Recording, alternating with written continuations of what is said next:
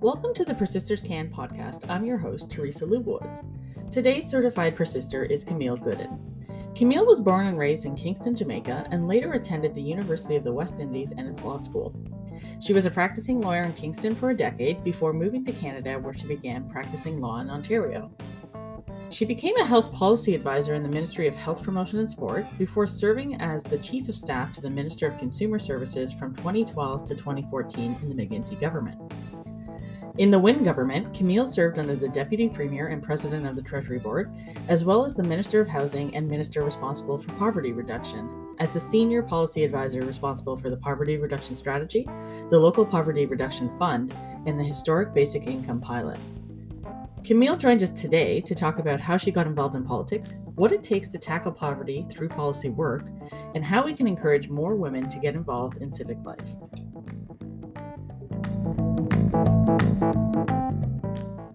Thanks for joining me, Camille. Hi, good afternoon.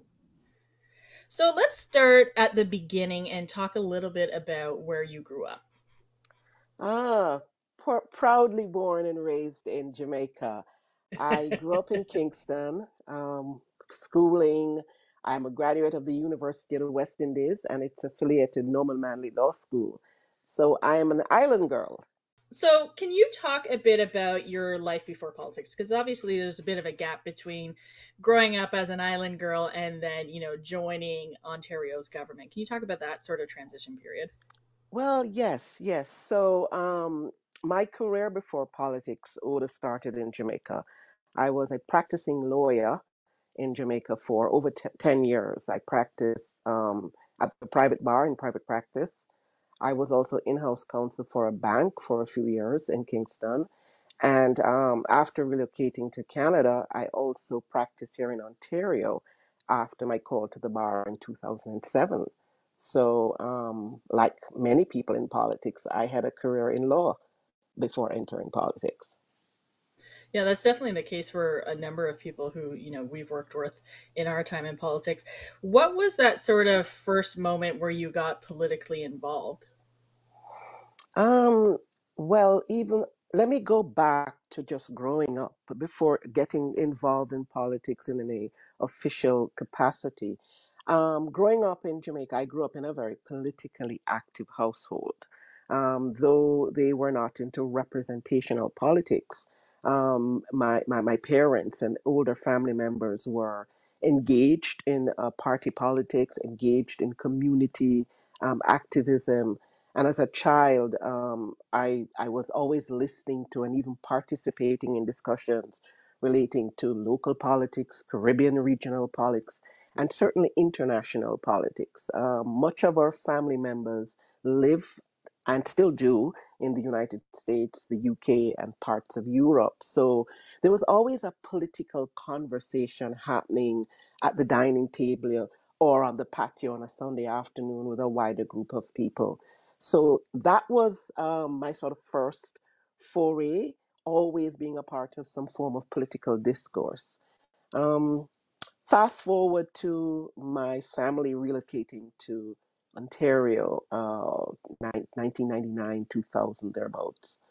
I'm in a new place, getting a sense of what's happening here. I continued through with my legal studies, and after a couple of years of private practice here in Ontario, I had this sense that been there, done that. I wanted to do something more, something different, a little bit more impactful.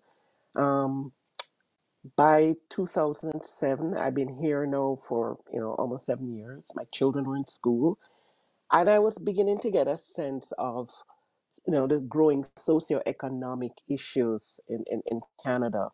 And it was evident to me that, notwithstanding Canada's wealth and the position of Ontario as an economic driver of the country's success, that issues around income inequality were quite problematic.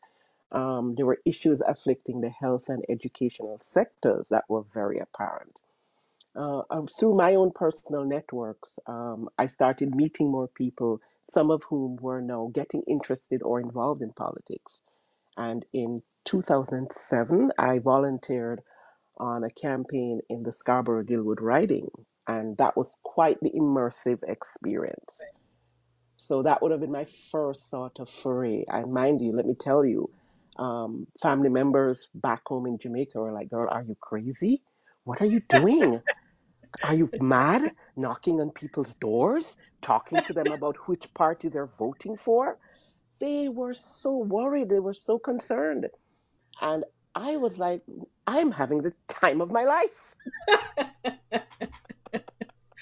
Uh, And next minute, you know, two years later, an opportunity arose that I could join the minister's office at the then Ministry of Health Promotion. And as they would say, the rest is history. I think that's really funny because to an outsider, people who do walk around door to door talking to random strangers about their political beliefs does seem a little out there. It seems like something like, why are you doing this? But yeah, us who are in politics, we for some reason like doing that and get really hooked on it, and sometimes it leads to work in government. So as you mentioned, you went over and worked as a health policy advisor in the Ministry of Health and Promotion and Sport. You then became chief of staff to the Minister of Consumer Services. This was from 2012 to 2014, and it was during the McGuinty minority government. So, context setting here: this is as the province is coming out of the Great Recession, which was a multi-year sort of economic event in the province, but also globally. Um, and a lot of people were sort of struggling economically. You had already been talking about how that was the reality even before that point. So, in your work as chief of staff in that ministry, the way that you could tackle some of the issues that Ontarians were facing from a financial perspective was from the consumer angle. So, your team, put forward a number of different pieces of legislation and policies to help protect people on the consumer end of things. You had the Wireless Services Agreement Act, the Condominium Act, and the Payday Lending Act, amongst others. So I'm wondering if you can talk about some of these pieces of legislation and pieces of policy that your team worked on during this time and how it helped protect people during a time of great financial difficulty. Certainly, certainly. I will say that during my almost 3.5 years at Consumer Services in the minister's office, we had what I would refer to as a very activist consumer protection agenda. Um, People, as you said, were reeling from the economic realities of the time. And there were a number of sort of emerging and existing consumer protection issues that were causing angst in the pocketbooks and wallets of Ontarians. And people were becoming a bit more vocal. There are certain industries that were becoming a bit more vocal. Some calling, believe it or not, for better and stronger regulations.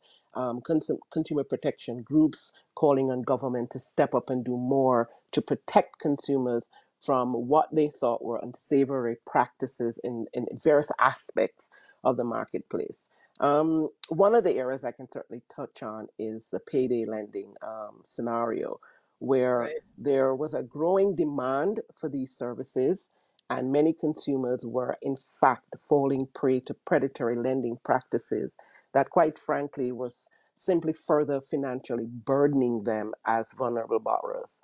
Whilst these loans were seemingly convenient, they were often riddled with what we would call unclear, misleading terms, coupled with very exorbitant rates of interest and charges, and couched in languages and in tons of voluminous paperwork that would cause the average borrower not to be truly aware of what they were getting themselves into.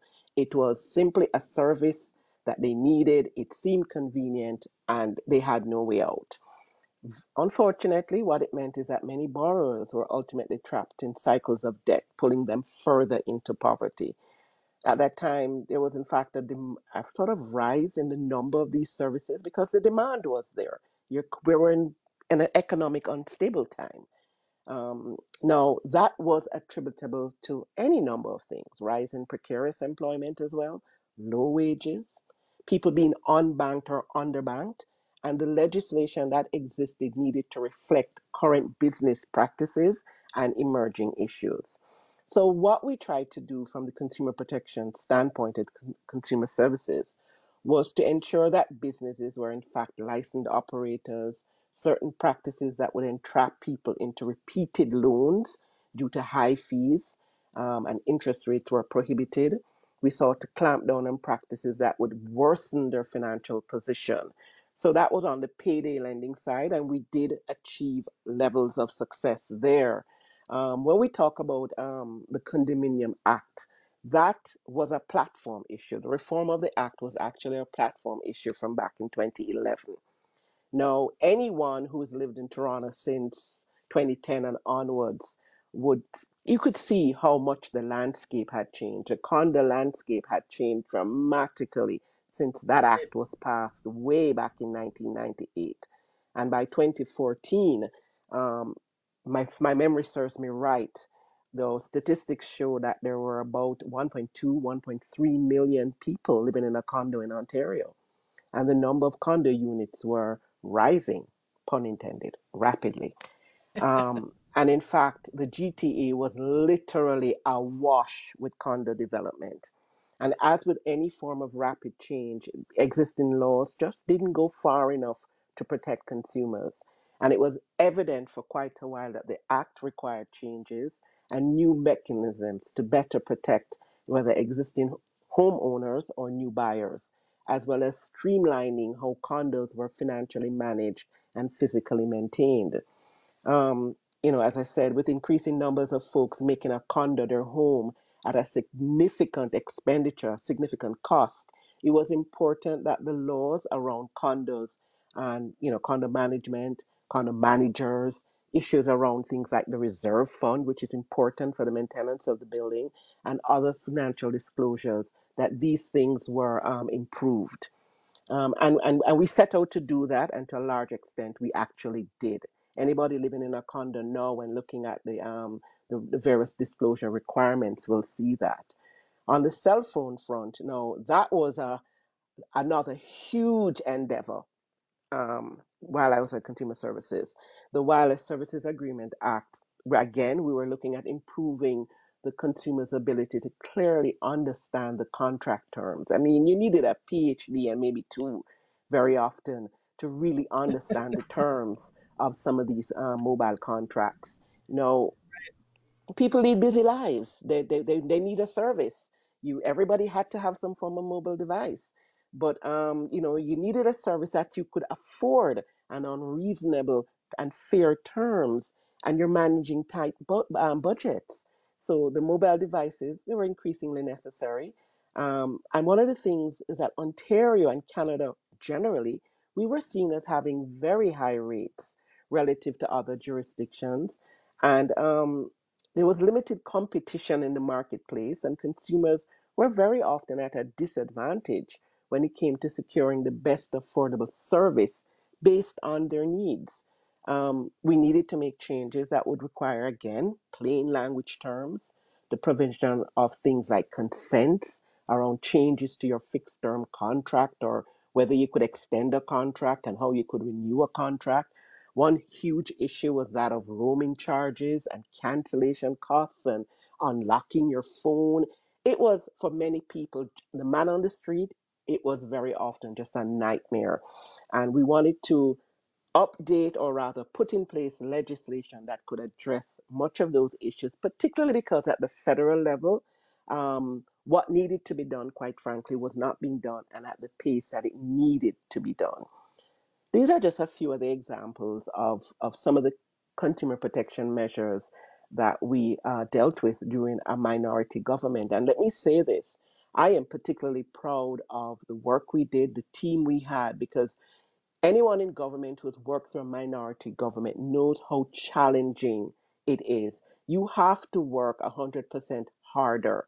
It's increasingly important to work with your members across the aisle to get their support, your key stakeholders across industries to get their buy in, to get these bills passed. And we were able to get a number of significant pieces of consumer protection legislation passed with all party consent during a minority government. When you talk about those measures that you've put together, getting support from across the aisle is very rare, especially in a minority when, the people across the aisle are trying to score points and make the Mhm. government look bad so that they Mhm. can win the upcoming election. So it's a really big deal. Speaking of that upcoming election, the 2014 election came and went. Kathleen Wynne's Liberals won what I think to many was a surprise election victory, where they won a majority government in 2014, which meant, we had a big cabinet shuffle happen. We had new people coming into positions both as ministers but also as staff. And at this point, you moved over to Treasury Board Secretariat. And so, Treasury Board Secretariat is something that maybe not everybody knows how it works or what it does. But that office is essentially tasked with advising the most senior levels of cabinet, the most senior cabinet ministers, on how to manage tax dollars in a way that delivers the most benefit to the people of Ontario. And that was something that, when we were in this office, we really focused on, in terms of really getting, value for dollar. That office was led by Minister Deb Matthews, who was the president of the president of the Treasury Board Secretariat, but she was also the deputy premier, which meant she was, managing one of the most important ministries in the government at that time, but also the premier's, political right hand and, longest sort of ally in terms of her government. Which meant anyone in that office had some pretty serious work to be doing, and you were one of those people as a policy advisor. So when you were there, you had to work with, again, Treasury Board is kind of like Premier's office or Cabinet office, where they work with all the other ministries across the board in government and really have their hands in all the different files that government is focused on. For you, that meant focusing on the government's poverty reduction efforts, which under Kathleen Wynne was a huge focus, and under your minister, Deb Matthews, was a huge focus. The first strategy for that policy area launched in 2008, which meant it was due for an update in the time that you were working in that office. So I'm wondering if you can talk a little bit about what the poverty reduction strategy was, how it came together, and what were some of the specific goals that were put into that strategy. Okay. Well, yes. So by the time I went over to Treasury Board, the second strategy had actually been launched. Right. If we back up a little in terms of how does our poverty reduction strategy come together, there is not really one set approach because poverty is such a complex societal problem, and there are various components to any poverty reduction strategy, and very much a function of what priority areas are and how a particular government decides to deal with it. Certainly in Ontario, back in 2008, when the first strategy came out, leading up to that, the Liberal government at the time of the creation of that one acknowledged that tackling poverty, especially at a time when 1 in 6 children in the province was living in poverty, was Right. critical if they were ever going to successfully tackle things like economic and social development. It was clear too that what was required and what was in fact done was a whole of government and collaborative approach. So working across all levels of government, working across all the various government ministries, um, and with stakeholders in the not-for-profit and for-profit spaces. I mean, you would have heard this constant refrain, all hands on deck approach. So there was a Right. lot of research, a lot of consultation, a lot of collaboration that went into kind of pinpointing what would be priority areas or buckets that would come into a strategy, and all the various tactics and measures and funding that would go in place. This approach was necessary as reducing poverty isn't just about addressing household incomes, but it spans a number of things like early childhood education, health and educational attainments, people's employment, skill training, the issue of affordable housing, mental health resources, as well as income supports. Um, Back then, again, the priority focus for the administration at the time was child poverty, and there was a cabinet committee that came together. And you are right in terms of Minister Matthews from then being the champion of this particular issue. There were extensive community consultations that were done with service organizations to ensure that certainly the appropriate policy measures were put in place and backed with funding. As breaking the cycle of intergenerational poverty was very important, as well as stabilizing incomes for the most vulnerable. Coming out of that first strategy, what we had was a game changer in the Ontario Child Benefit. That made a huge difference for low income Enormous. families, enormous, and lifted quite a number of children and families out of poverty. Fast forward to our second strategy, which was called Realizing Our Potential. That aimed to build on the work of the first strategy, and there was a decision to recommit efforts to reducing poverty amongst our children and youth.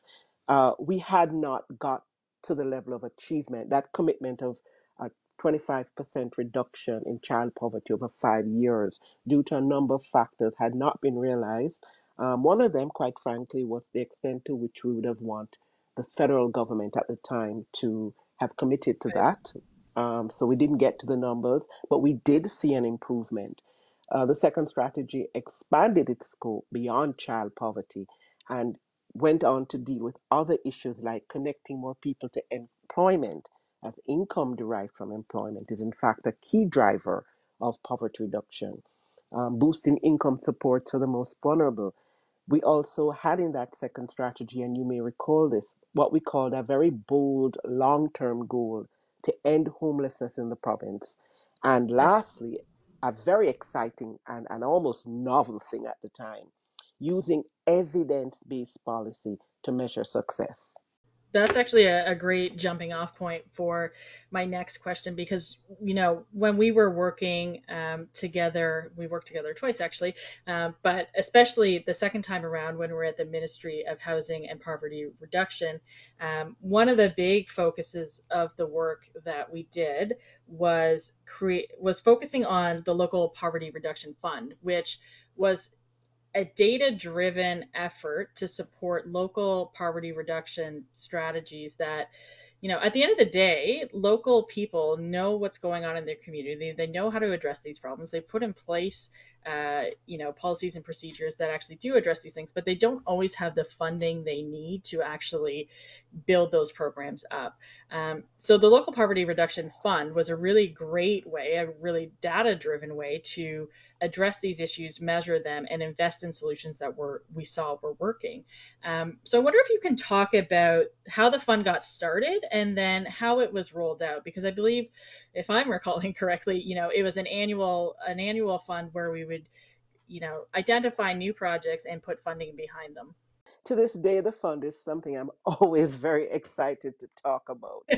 Uh, the local poverty fund was different. It was innovative. It was government doing impact investing, quite frankly. As I Yeah, mentioned actually. before, yeah, as I mentioned before, the second strategy, one of the goals was we emphasize building an evidence base to guide policy making and invest in programs and services that work on the ground to reduce poverty and to lift people out of poverty. I mean, I can tell you there's some eyes that open wide at notion of government actually doing something like that. Looking at data, looking at evidence to guide policy.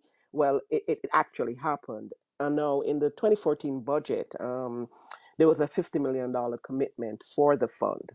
While we knew that there were many organizations providing a range of services, it was important for us as decision makers to be able to identify what was working and why, as well as what wasn't working, and how those that worked and showed measurable results could actually be scaled up. We actually wanted to get to the why. Why did this work? What was the secret sauce, right?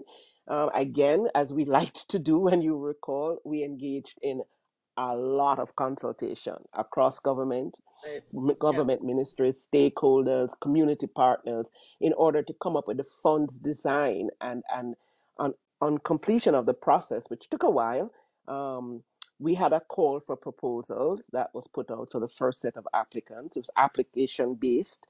and the process set out the criteria and eligibility requirements. No, I must confess that there are times when we had a bit of a pushback. Anything new becomes a bit of appears challenging. And why are we changing the way we've normally done things? Government, you fund something, you give out grants. Why are we doing all of this a different way? We were insistent. Minister Matthews was very insistent, and the proposals needed to demonstrate how they aligned with at least one of the 13 indicators in the poverty reduction strategy. How are they going to leverage community partnerships and have a strong evaluation framework? They also had to show how were they going to sustain the project after the funding from the local poverty reduction fund Right. had ended. And organizations that could apply ranged from not for profits, corporations to registered charities, municipal governments, and also Aboriginal and First Nations, both on and off reserve. So it was a very unique and yet very innovative stuff. We did get skepticism, not just from stakeholders. We got skepticism within government as well. I mean, Yep. there were any number of questions that we were bombarded with. Was this 50 million, first of all, enough?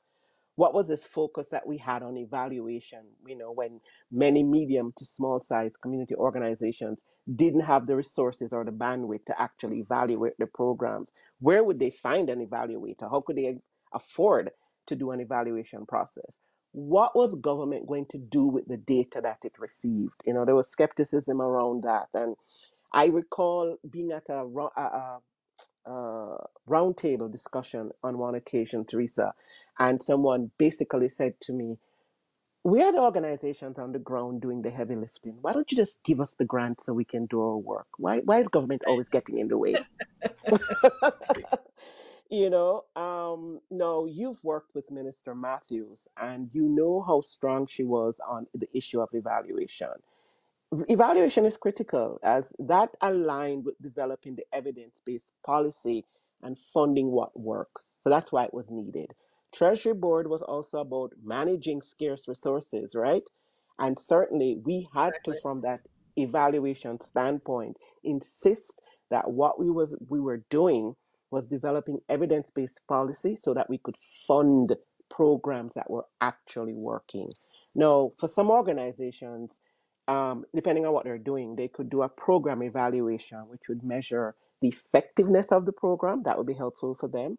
While for others, it was more of a process evaluation that might be beneficial to assess the program delivery or the impact of an intervention on a target population. Um, Minister Matthews again, and generally the government as a whole, we were very clear that we needed to see how they would evaluate the program. We needed to see how the program to demonstrate their outcomes, and we needed to see how it related to the strategy, the poverty reduction strategy, and how these projects were moving the needle on poverty.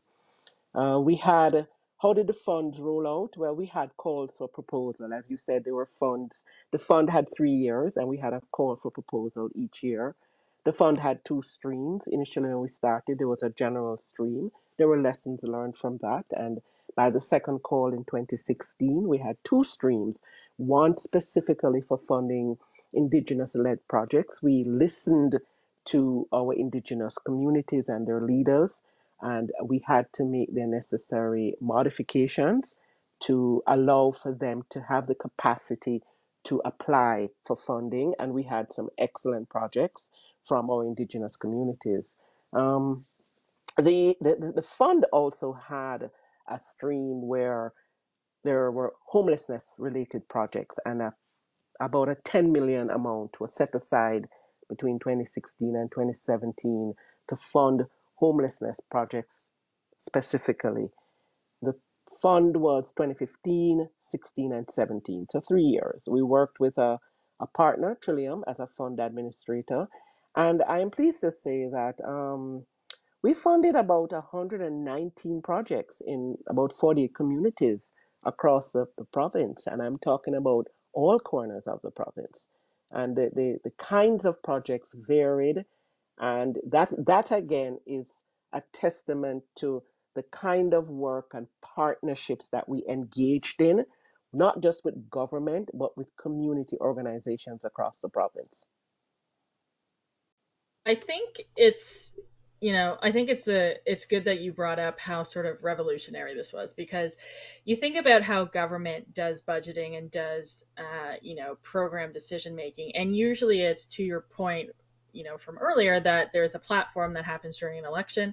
Those things get prioritized by the government because they're sort of their signature ideas, and Hmm. money gets put behind those things. And then at that point, it largely just sort of continues on uninterrupted, unreviewed, unevaluated. Right, And right, that's kind of insane. And in government, occasionally you do have to go back and look at the efficacy of whatever it is you've done. right, Too often it becomes a thing about ideology, about how we feel something probably works as opposed to how it works in actuality. And when right, you were at Treasury Board, you were talking about how Deb Matthews was very data focused, and something that was going on during that time was the PRRT process that we called it. It was program review, renewal, and transformation. It was this idea of going back into government, digging out what was working and what wasn't working, and funding the things that were actually making the people of Ontario's lives better. So right, the local poverty reduction fund and the poverty reduction strategy coming out of that ministry initially, clearly the fingerprints of that were all over it, because it was really about data. It was about actually achieving results that were transforming people's lives and not just speaking to it. I'm a comms person, so you can write all the pretty language you want about something, but if it's not actually changing people's lives from a policy perspective, then what are we even doing? So I think when you bring that up about how different this was from what government normally does, the proof was in the pudding, because there's so many results actually coming back to us in a way that showed that this approach was working. So that leads me to my next question, because at this point, this is around 2016, there's a cabinet shuffle, and Deb Matthews at this point goes to, uh, you think I remember the title because I worked there, Advanced Skills and Education, and then Poverty Reduction then gets added on to the mandate of the Minister of Housing, because those two things obviously go very closely together. They're very hand in hand. Homelessness, things like that, are all tied back to poverty. So it made sense for those to go together, which meant that you moved on to the Ministry of Housing, um, specifically to focus on poverty reduction, though, and to continue your work on the strategy, the annual reports that were related to the strategy, and measuring the efficacy of the 5-year plan. So I'm wondering if you can talk about how the team measured the success of the poverty reduction measures each year in that report. one of the things that I think people tend not to look at in the poverty reduction strategy is the fact that the poverty reduction strategy contained indicators. They Right, started right. with a certain set and they grew over time to 13. They contain indicators to measure outcomes and track progress year over year. The under the strategy and its base act, that you're mandated to produce an annual report every year, and the indicators allow you to look at outcomes that point to poverty or are proven to increase one's chances of living in poverty. If I go back, for example, to say child poverty, in the first strategy, you'll recall I said that there was a goal to reduce child poverty by 25% in 5 years. This was a very important measure, and it still is, because it is likely that a child living in poverty is less likely to have good health, educational outcomes, and these things have a direct impact on your future employment and your income. Now, with the quantitative analysis that's done by our technocrats in the civil service and our colleagues at Statistics Canada, utilizing whatever the appropriate income level below which one would be deemed to be living in poverty, you can assess each year whether we're making gains or not on certain of these indicators. So, in the first target of the PRS, while that 25 over 5 was not achieved, there were in fact gains made largely due to the OCB, which provided, as I said, financial support to low income families to cover things like your shelter and food. And because we knew we didn't hit our target, we doubled down in PRS 2. Data on the indicators were measured, they're reported on an annual basis. Now, when you look at the indicators and you look at an annual report, which they're available online, if you look at them from a glance, you can see where the percentages were higher year over year. So, for example, if you look at birth weights, school readiness, how ready is a child for school and for learning? If you look at an important indicator like high school graduation rates, once those are going higher, it means that the conditions are improving. I remember during the second strategy where we got the high school graduation rates up into the 80s, right, which was significant. Yeah, Whereas 82. right. So, and where percentages are going lower, there was progress on the other stuff. So when the StatScan data looked at households in poverty between 2008 and 2012, you see a reduction. You see a significant reduction in the number of households in the province that were living in poverty. Now, as with any strategy, it highlights the importance of setting goals and targets, having measurable outcome, because it is what measure that gets done. And it is this sort of Exactly. goal setting, target setting, having outcomes that you can measure, having the data that you can rely on, which is very important. And from time to time, things change at StatScan and you have lagging data, but having data that you can reasonably rely on to tell us what is actually happening on these various goals is important. That is something, for example, that we discussed with other provinces that were looking at poverty reduction strategies, and that we also shared with the federal government at the time when they were looking at the first Canada-wide poverty reduction strategy, that it was important to have goals, have targets, and measurable outcomes, and indicators that would truly assess the state of poverty in the province or in the country writ large. Those are all really good points because there's a couple of things that sort of came out of this period. One is sort of changing this idea in government about focusing on data and measurement. And one of the reasons why governments don't like to do those things is because when the numbers are out there for everyone to see, you can be held to account for those things. Yes, yes, So yes, it's really important from an accountability standpoint to your voters, to the people of the province that you represent, to put those statements out there, measure against them, and then see how you can uh, make your way between those two gaps. The other part of that was during this period, you mentioned, the federal government started off with their first poverty reduction strategy. They also came out with their first national housing plan. The BC government was focusing on a poverty reduction plan as well. This was something that started to gain a lot of momentum across the country.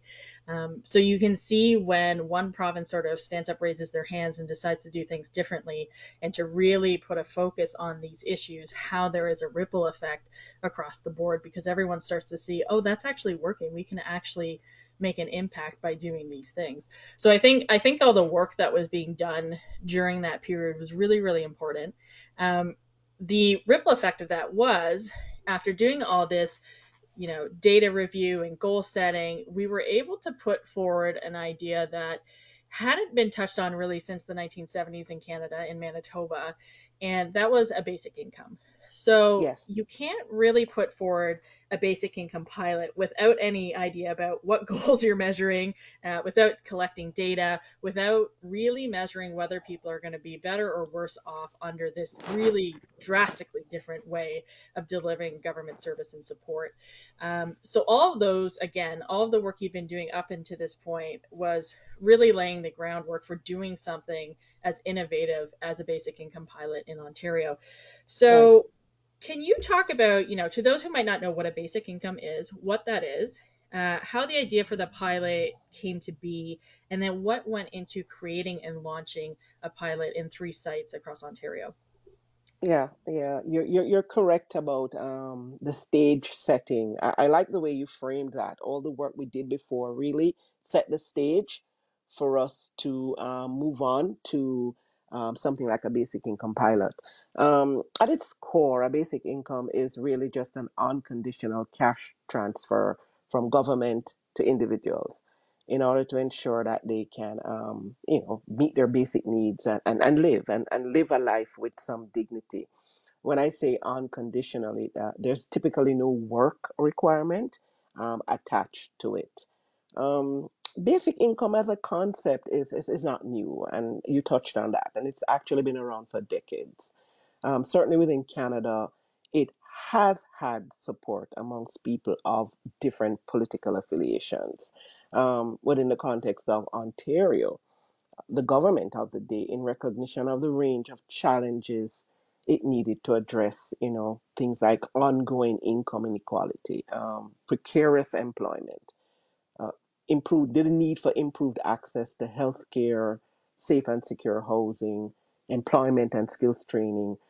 We needed to do something more, and we also needed to do something more within the context of what an improved income security um, world could look like, especially for our most vulnerable. Um, by the time we got to 2015, 2016, it felt like the time was right. I mean, if you recall, the premier at the time, Premier Wynne, is an active person. She is forward leaning. She's bold in her approach to policy. And I think the time was right to visit the concept again. As I said, it was a bold visionary approach. Mind you, while it was met with enthusiasm, it was also met, as you can imagine, with cynicism. In the 2016 budget, it spoke to the design and implementation of a basic income pilot within the context of a reform of our income security system. Now, Teresa, you were around, and at that time, this was huge in all capital letters.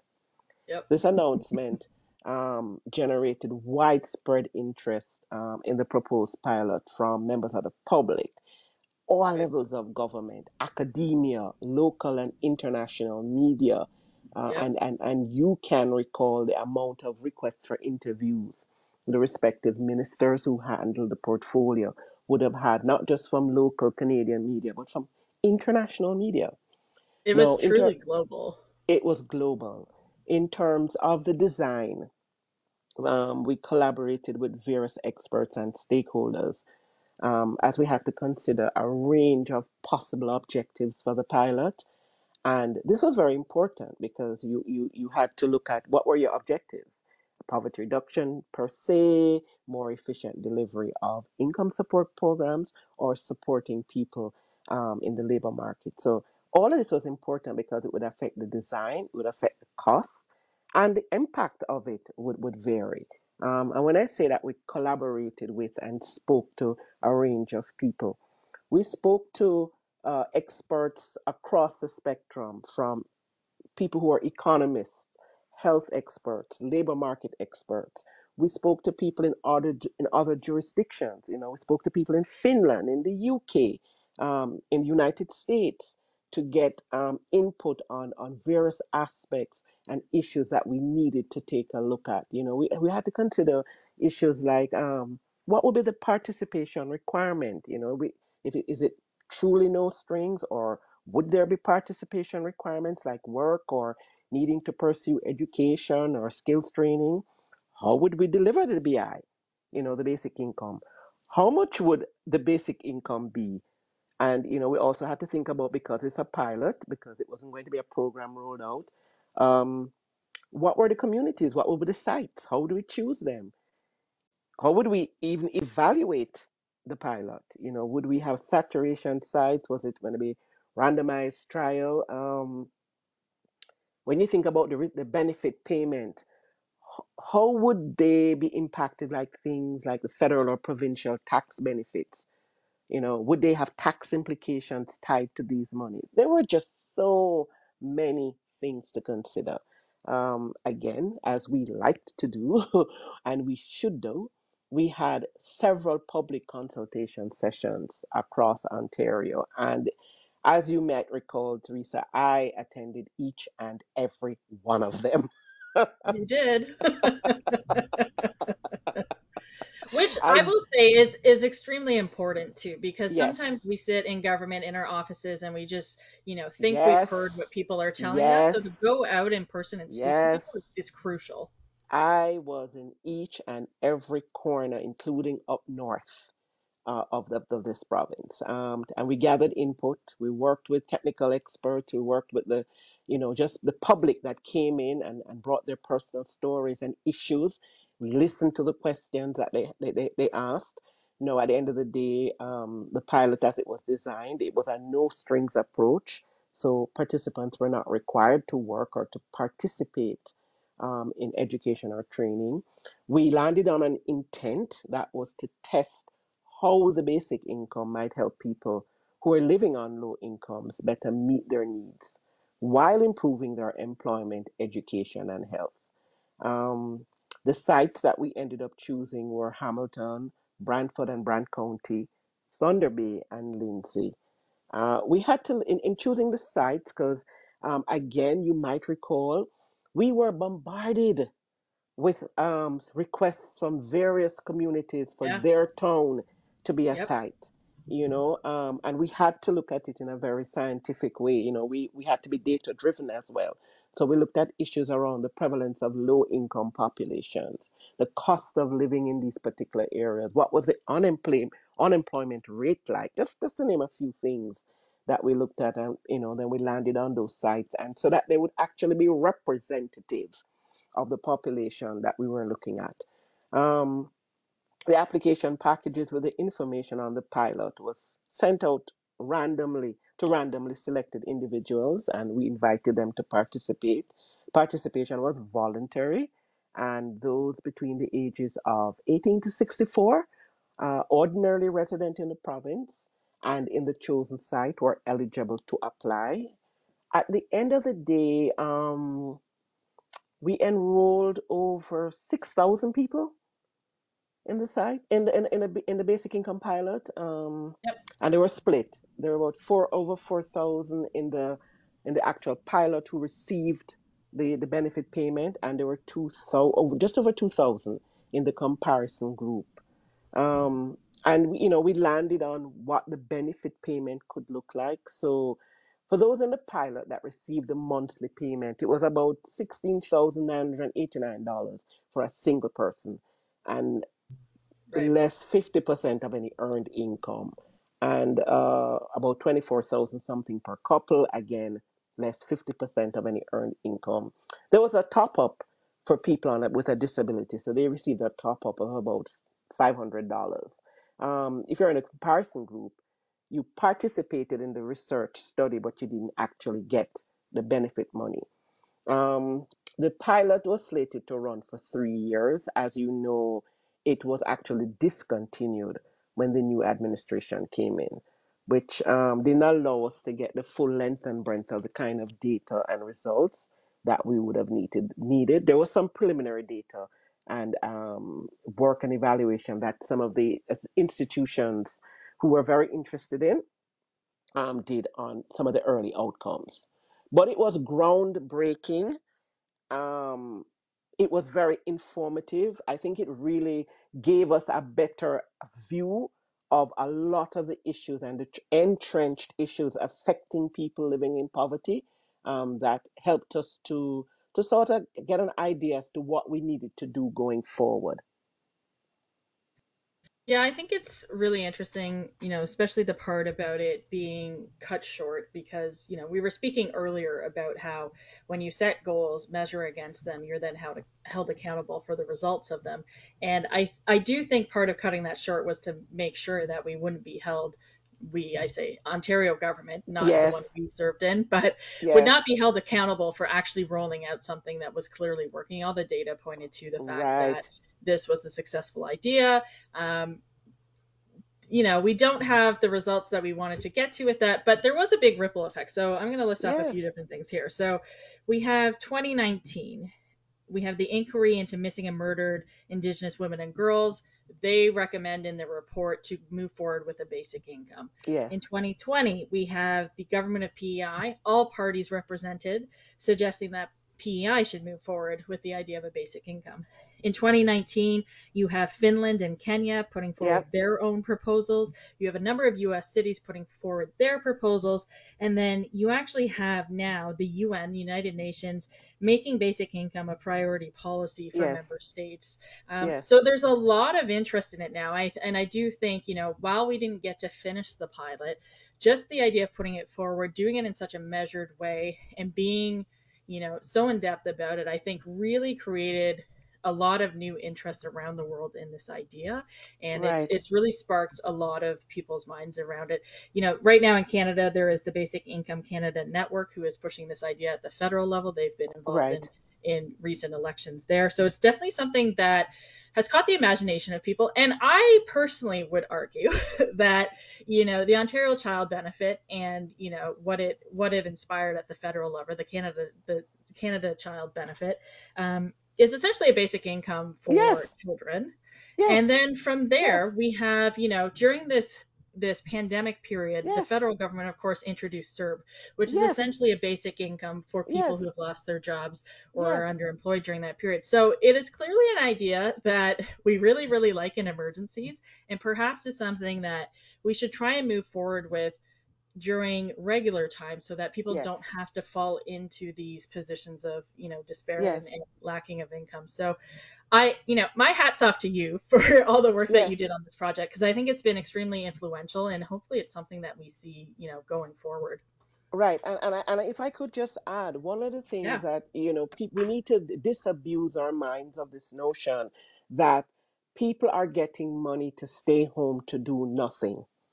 Um, we started receiving those letters and those emails from recipients who, within a first few couple of benefit receipts under the basic income pilot, started having dramatic shifts in their lives.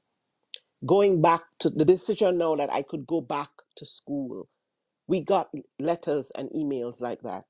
People who could now consistently put food on the table to feed their children, you know, people who are now thinking about improved employment prospects, maybe further away from where they were living because they now had the financial means to pay for transportation. These are some of the things that we overlook and we take for granted, and we just say, oh, we're giving people money to do nothing. Not one single person did I speak to in any part of this wonderful province said to me, yes, I want to receive a basic income so I can stay home and do nothing. It was how much it would improve their lives and that of their families that they exactly. wanted to secure. I've never met a person who didn't want to work or contribute back to society in some way. Like, those people don't exist in my mind. Like, everybody generally wants to contribute back to the place that they live Yes, and love. yes, And the basic income to me is very similar to a policy that I got to work with Minister Matthews after this, which was free tuition at advanced education and skills right. development. So free tuition, what we found, the largest group of people, I'm forgetting the number now. I feel like it was 15,000 people, but 15,000 single mothers essentially, who, because they got basic income for students, which is free tuition, they were able to go back to school, Yes, improve yes, their fiscal situation for their family, yes, and basic income, the program that we did, also had the same impact. Like, that's usually who is getting helped by this. It's right. usually young women with families. Um, and those are usually, to your point, we're looking at helping those who are most disadvantaged so that we can help them level up their lives. And that has ripple effects for everybody in society. So, Yes, again, I will be forever an advocate for this program because I think it was a really great idea. But obviously, it's something that has caught fire around the world. And I think, our pilot had a lot to do with that. it certainly did. So, as we get into my last question here, I want to talk about women in politics and the impact on what we choose to care about from a policy perspective. Because, you know, Kathleen Wynne, Deb Matthews were always very focused on children. They were big drivers behind the Ontario Child Benefit in the first place. They are a big reason, in their backbench days, why that policy happened in the first place. They were very, very focused on poverty reduction and equality and all these issues that are surrounding that. And I don't think a lot of these issues would have come to the forefront without the participation and force of women behind them. So for my last question, I want to talk about, knowing everything you know now from working in politics on these issues with these wonderful women who help spearhead these great ideas. What advice would you give to young women and, just any women who want to get involved in the political process, whether it's as a volunteer or as a staff person, to advance issues that they really care about in the political sphere? What advice would you give to them? Okay, I'm glad you asked, and I get asked this question quite often. And I always start by saying women make up roughly 50% of the Canadian population. By Right. virtue of our sheer numbers, we need more women involved in civic activities and in the political Exactly. decision-making process, whether it's municipally, provincially, or federally. Now, women, we are typically in charge of our households. We're the ones managing the budgets. We're responsible for child rearing, interacting with healthcare and educational providers on behalf of the entire family. Um, so we're at the pulse. We have our finger on the pulse. Increasingly, though, we're seeing gender specific issues that affect women and girls being decided on by men, while research has shown that women involved in politics prioritize issues pertaining to education, healthcare, childcare, and other issues of broad impact. A lot of times when you look at the broader issues that men focus on, industry, economic development, finance, infrastructure, transportation. Now, women, as you've pointed out with like a Kathleen Wynne and a Deb Matthews, they're focusing on issues that affect everyone and from sort of foundational areas, education, healthcare, childcare. Classic examples in Ontario of impactful changes are things like the Ontario Child Benefit and full day kindergarten, women led. I believe that women should actively volunteer and, where possible, work in politics, as that's a way to influence the outcomes and the decisions and to have an impact. Women should not be afraid or hesitant to bring their skills to bear on the political arena. We have skills, we have expertise, we have hard skills. Women are also quite thoughtful and empathetic. We're collaborative, we're enthusiastic, we're good active listeners, and we need a lot more of that in politics. We need a lot more empathy in politics as well. And I can say this, I'm yet to meet a woman in politics who isn't tenacious. We're tenacious, we're fighters, That is and very true. we have that spirit that says we are here to get the job done. So to young women out there, don't be afraid of politics. Actually educate yourself around political issues. Politics affects you in your everyday life. It affects you where you live.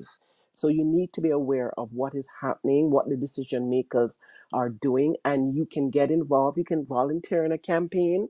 You can go to town halls. You can ask questions. You can listen, but don't be afraid. Don't shy away from the political arena. We need more women in politics and more women at the seat of decision-making tables. I think that is a fantastic note to wrap up on. Thanks so much for joining me today, Camille. This was absolutely fun.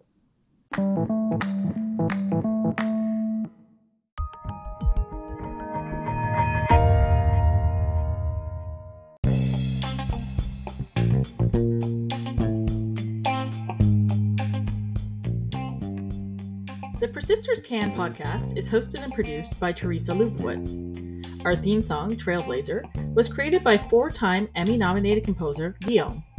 And our logo was created by Canadian graphic designer Andrea Ledwell. Thanks for tuning in.